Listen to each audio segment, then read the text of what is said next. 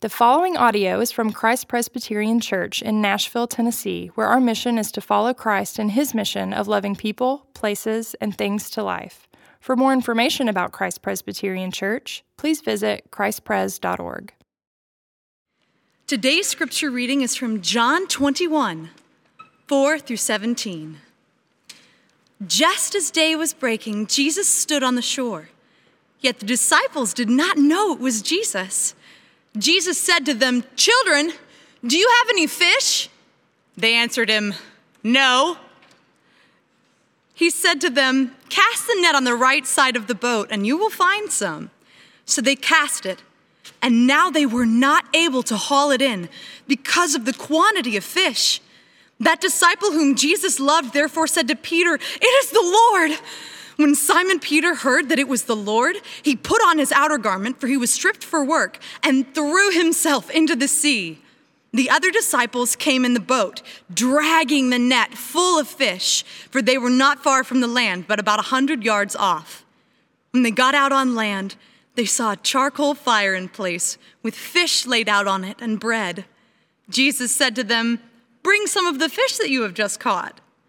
So Simon Peter went aboard and hauled the net ashore, full of large fish, 153 of them.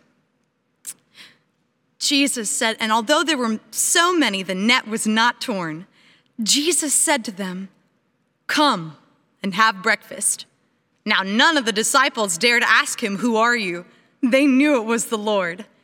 Jesus came and took the bread and gave it to them, and so with the fish. This was now the third time that Jesus was revealed to the disciples after he was raised from the dead. When they had finished breakfast, Jesus said to Simon Peter, "Simon, son of John, do you love me more than these?" He said to him, "Yes, Lord, you know that I love you." He said to him, "Feed my lambs." He said to him a second time, "Simon, son of John, do you love me?" He said to him, "Yes, Lord, you know that I love you." He said to him, "Tend my sheep." He said to him the third time, "Simon, son of John, do you love me?" Peter was grieved because he said to him the third time, "Do you love me?" And he said to him, "Lord, you know everything. You know that I love you." Jesus said to him, "Feed my sheep."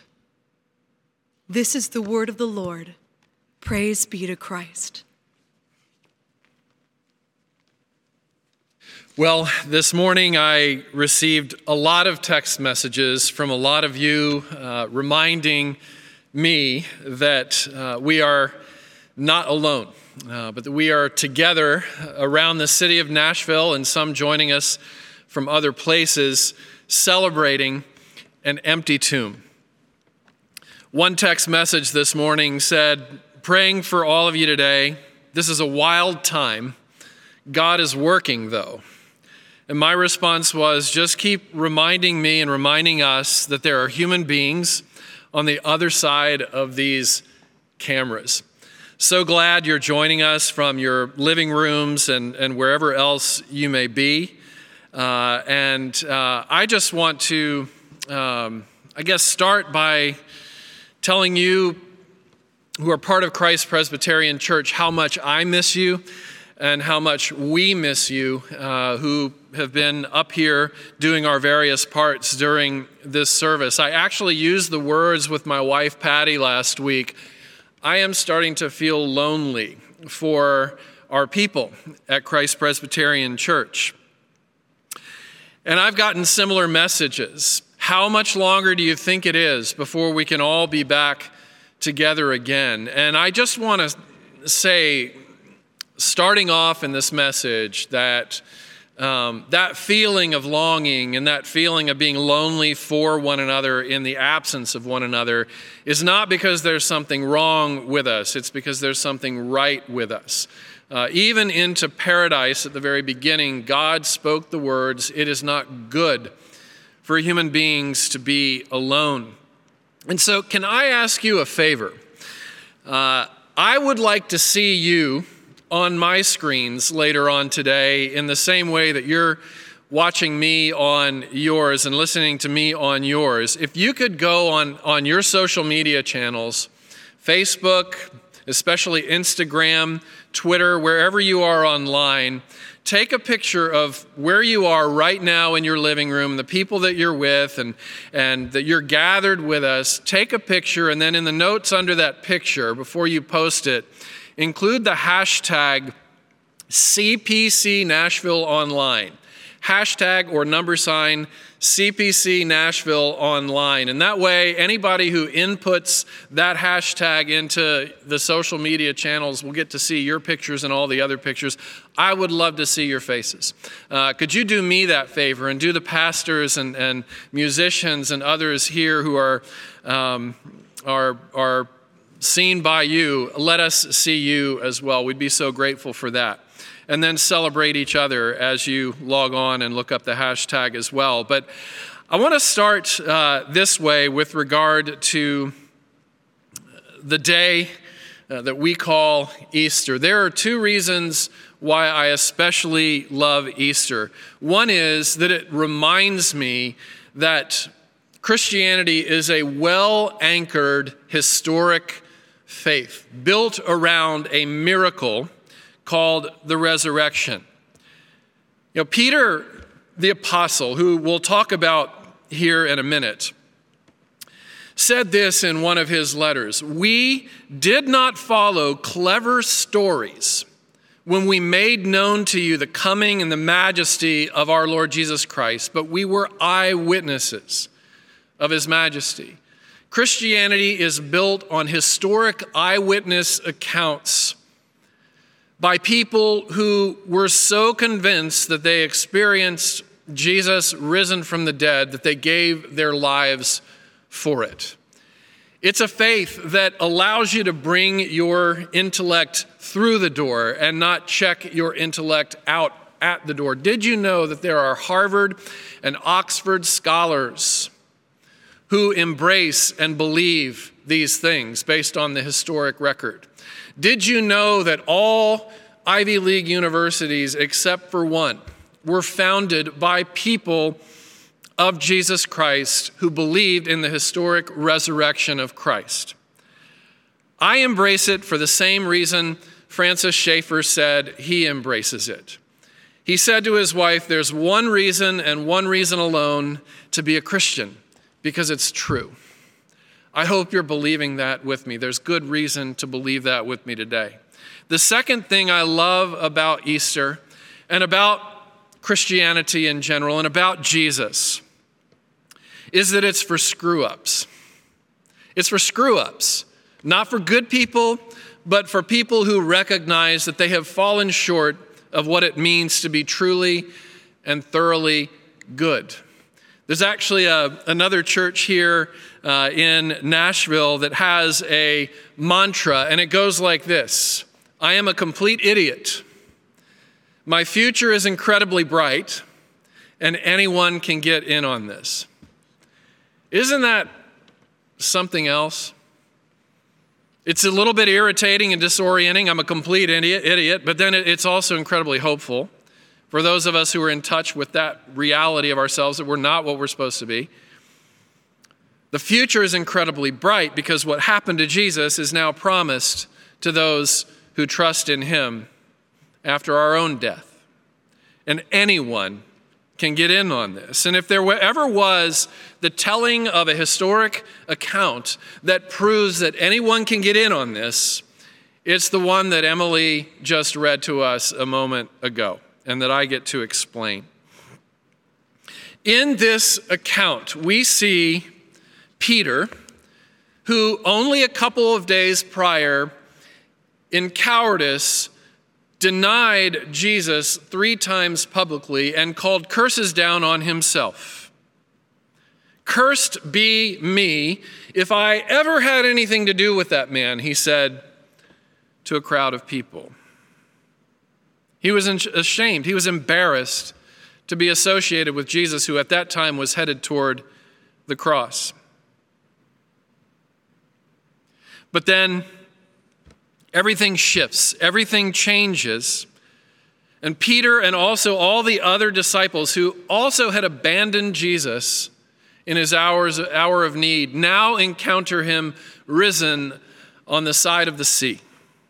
And what they experience from him is three movements. And these movements, you don't see any scolding, you don't see any lectures, you don't see any shame on yous, you don't see any of that. What you see in these three movements are the movement of tenderness, the movement of affirmation, and the movement of grace. And so what I want to do is talk to you about these three movements, which are accessible to anyone, especially those who have felt at some point along the way, I'm a complete idiot.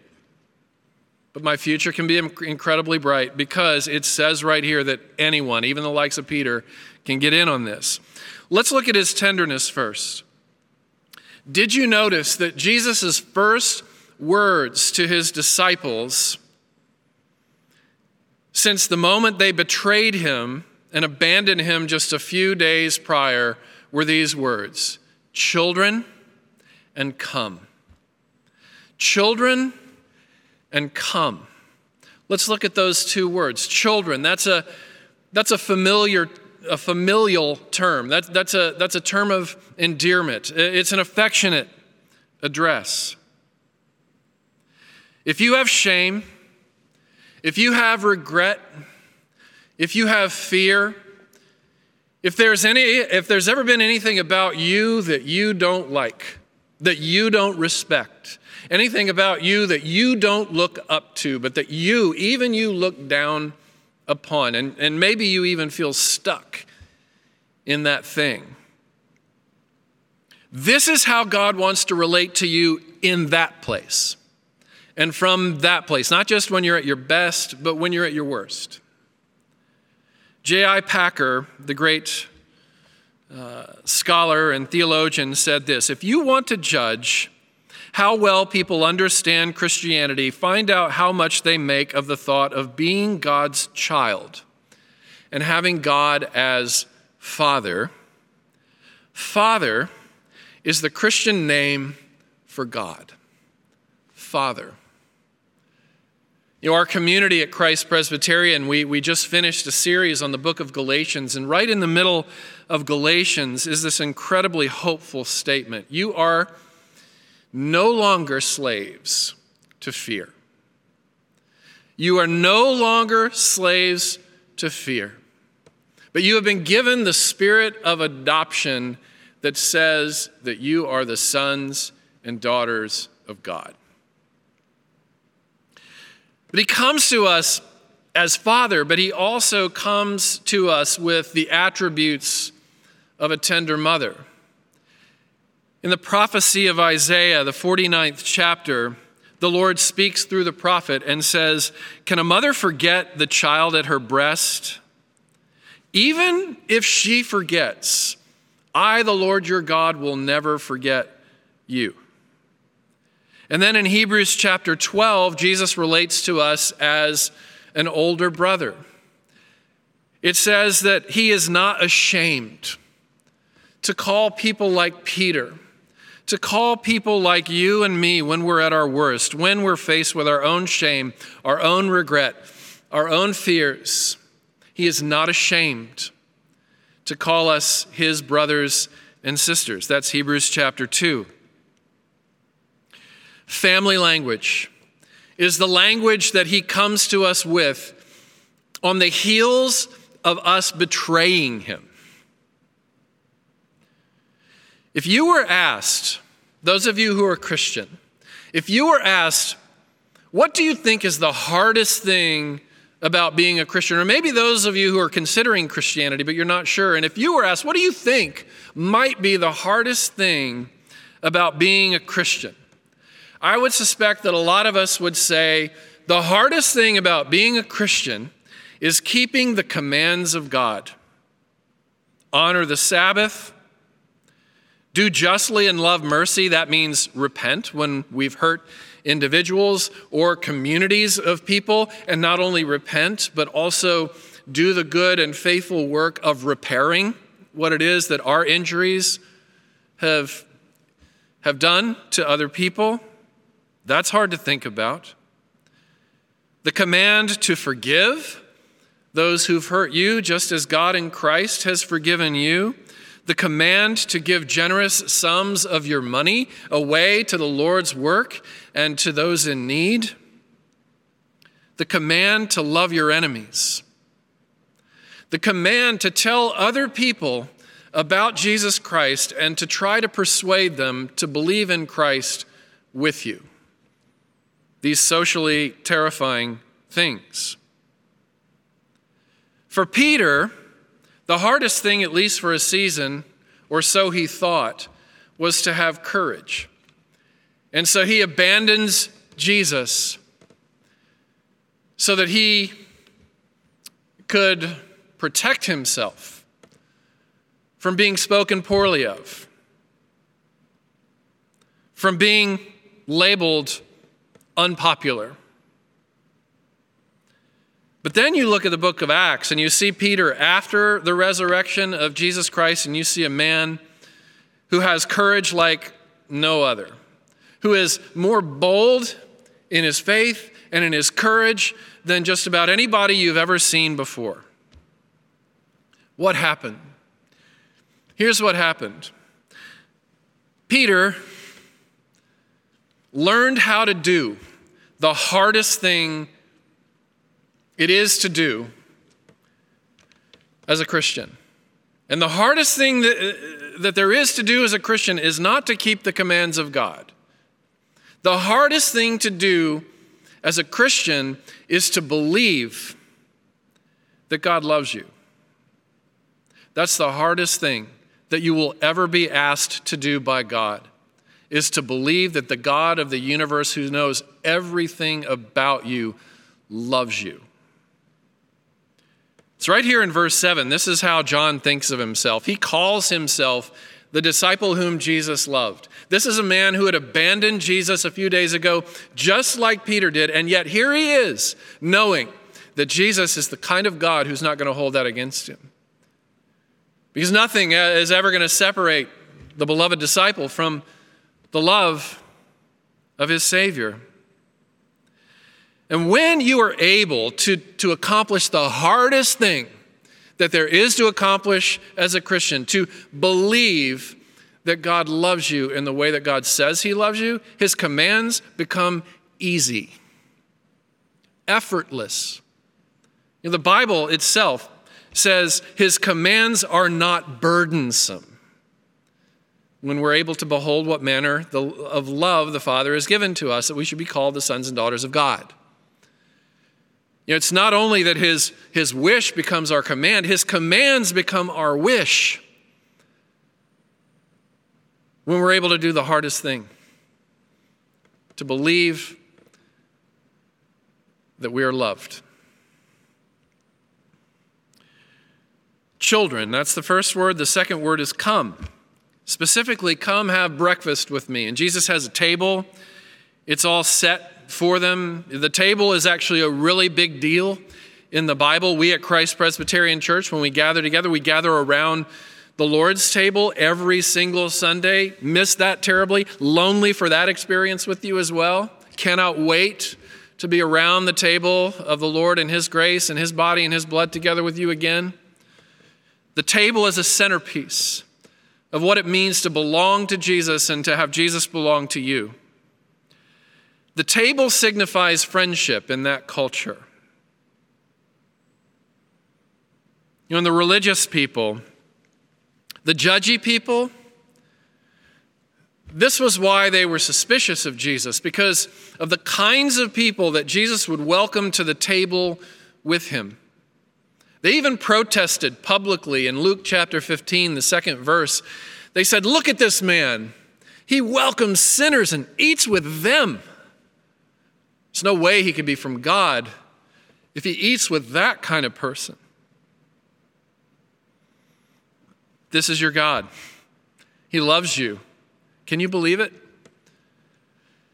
Mr. Rogers has enjoyed post-mortem from the grave. Perhaps he's looking down on all of this. He's enjoyed a new resurgence of his own popularity in recent years. There was a documentary that was done on his life a couple of years ago, and then I think it was last year, a blockbuster movie was released starring Tom Hanks playing Fred Rogers of the famed Mr. Rogers Neighborhood. Mr. Rogers was all about the children. Children and come were two of the biggest words in Mr. Rogers' vocabulary. But what most people don't know is what motivated Mr. Rogers to love children so much and to be so kind to children was anger and pain. First, the pain that he'd experienced as a child himself when he was bullied as a young boy who was overweight. And his peers and his classmates would mercilessly call him Fat Fred, and that became the name that was given to him as a young boy, Fat Fred. And he carried that wound with him into his adult life, and like Jesus took a wound and turned it into an occasion to love and to be tender to all who would receive the tenderness. The other emotion that drove him to be so tender, Fred Rogers, was anger. He was angry because he believed that children were not respected nearly to the degree that he believed that children should receive respect. Children have so much to teach us. Even Jesus, Fred Rogers would say as a Presbyterian minister, even Jesus said that we can't even understand the kingdom of God unless we learn to enter like little children. Do you know what was at the center of Fred Rogers' vocabulary? 3 words. He said it on most of his broadcasts, maybe all of them. I like you. I like you. How would your life be different if your self-concept was this after your worst moment, as it was for the disciple John? I am a beloved disciple. That's my identity. That's who I am. It's not only what God says about me, it's what I believe about me because God says it about me. We sing the famous hymn, and a lot of children have rallied around this one over the centuries. Jesus loves me, this I know, for the Bible tells me so. But did you know this as well? Jesus likes you. This I know, for the Bible shows you so. He doesn't just love you, he likes you. How would your life be different? How would your posture be different? Where would your courage level be?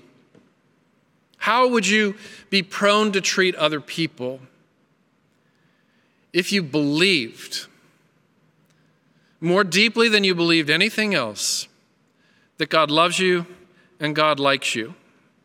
Brennan Manning was, as a recovered alcoholic, said these words about the tenderness of God. Tenderness is the security of knowing that God thoroughly and sincerely likes you. And then he went on to say, define yourself radically as one who is beloved by God because every other identity is an illusion. The movement of tenderness. The second movement is the movement of affirmation. Peter desperately craved affirmation from his Lord. You can see it in his body language. You can hear it in his words. He's almost to the point of tears when Jesus asks him repeatedly, do you love me? Do you love me? Do you love me? What's going on there? Well, here's what's going on. Peter has come to terms recently with the fact that Peter, is a walking contradiction. He is a duplicitous man. Like the Apostle Paul in Romans 7, he wants to do one thing, but he does the opposite. And what he hates to do, he does. Peter's life is filled with those experiences. At one point, Jesus asked his disciples, who do you say that I am? And Peter stood up and he said, you are the Christ, the Son of the living God.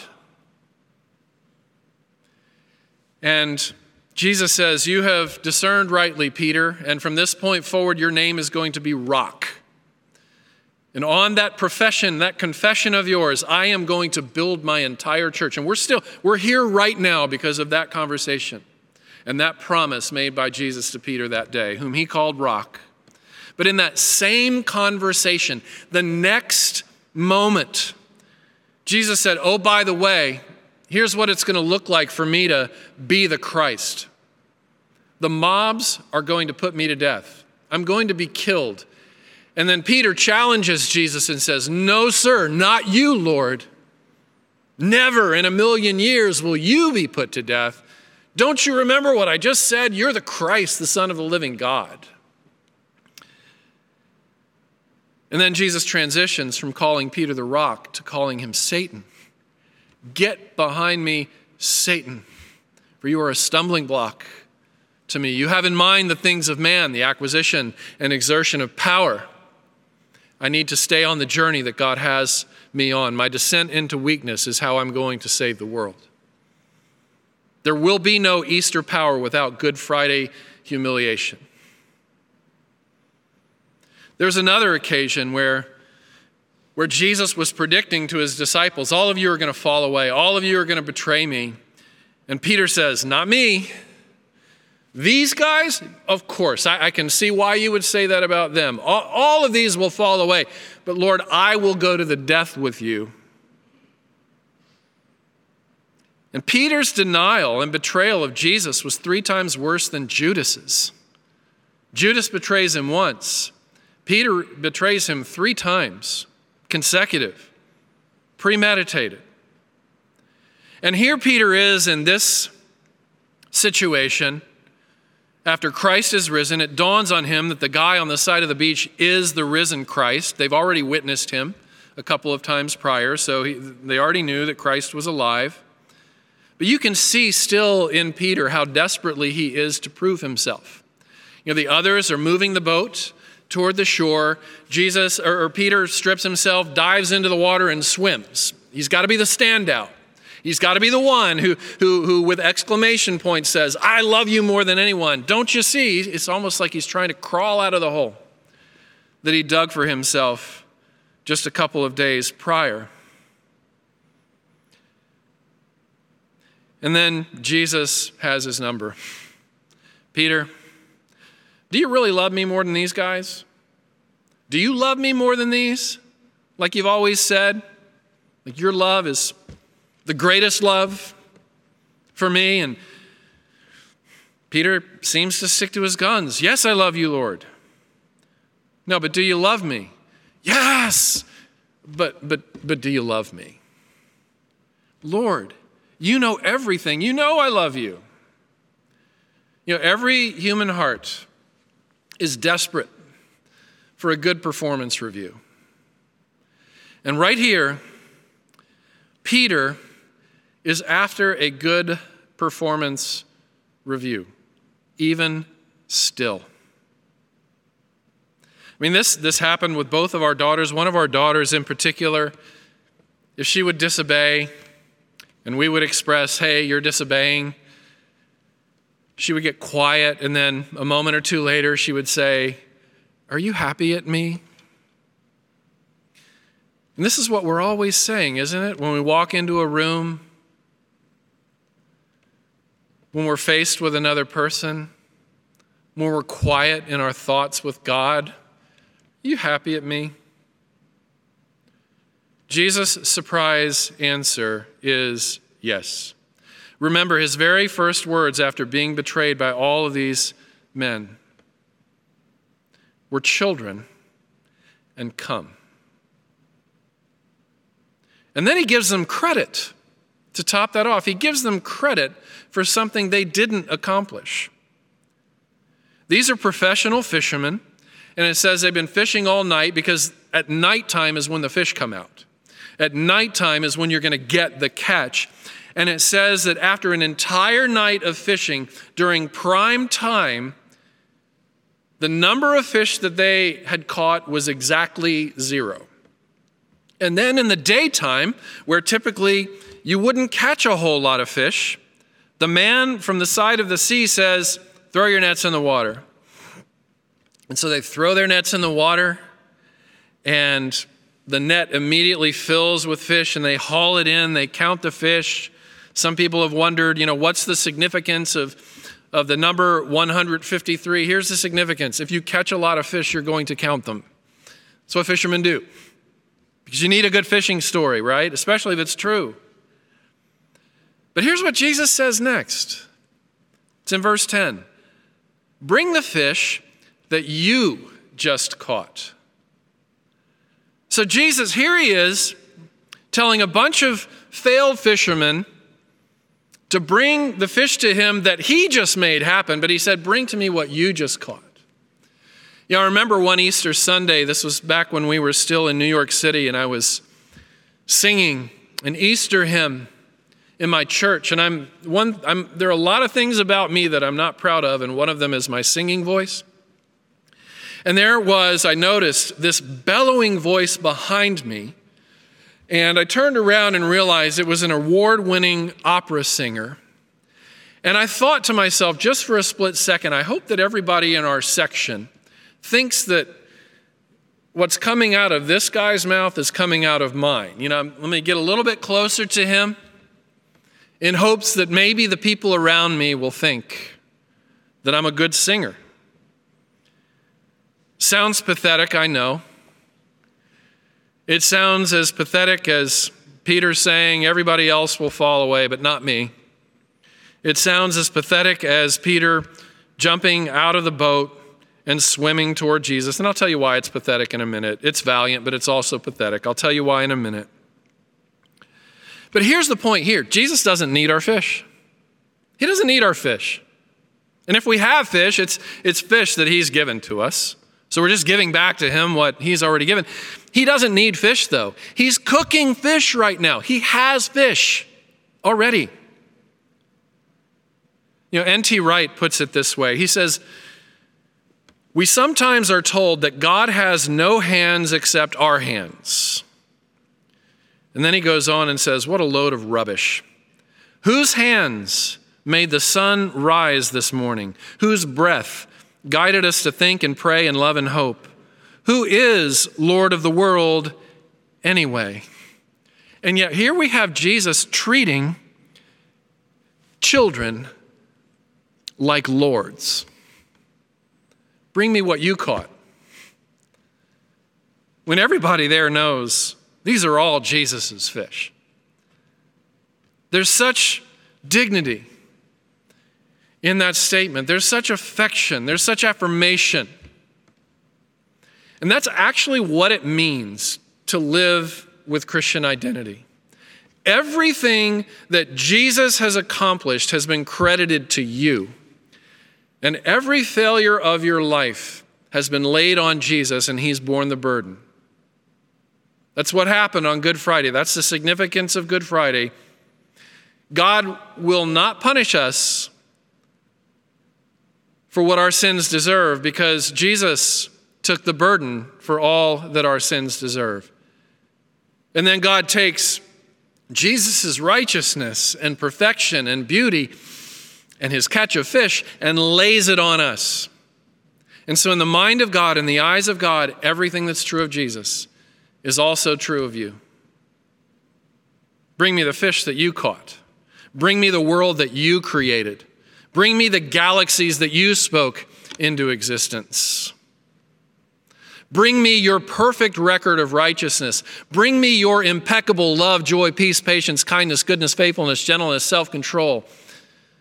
Bring me that mighty act that you accomplished of walking on water and calling Lazarus out of the tomb and so on. Do you understand how much he loves you? Do you understand how much he likes you?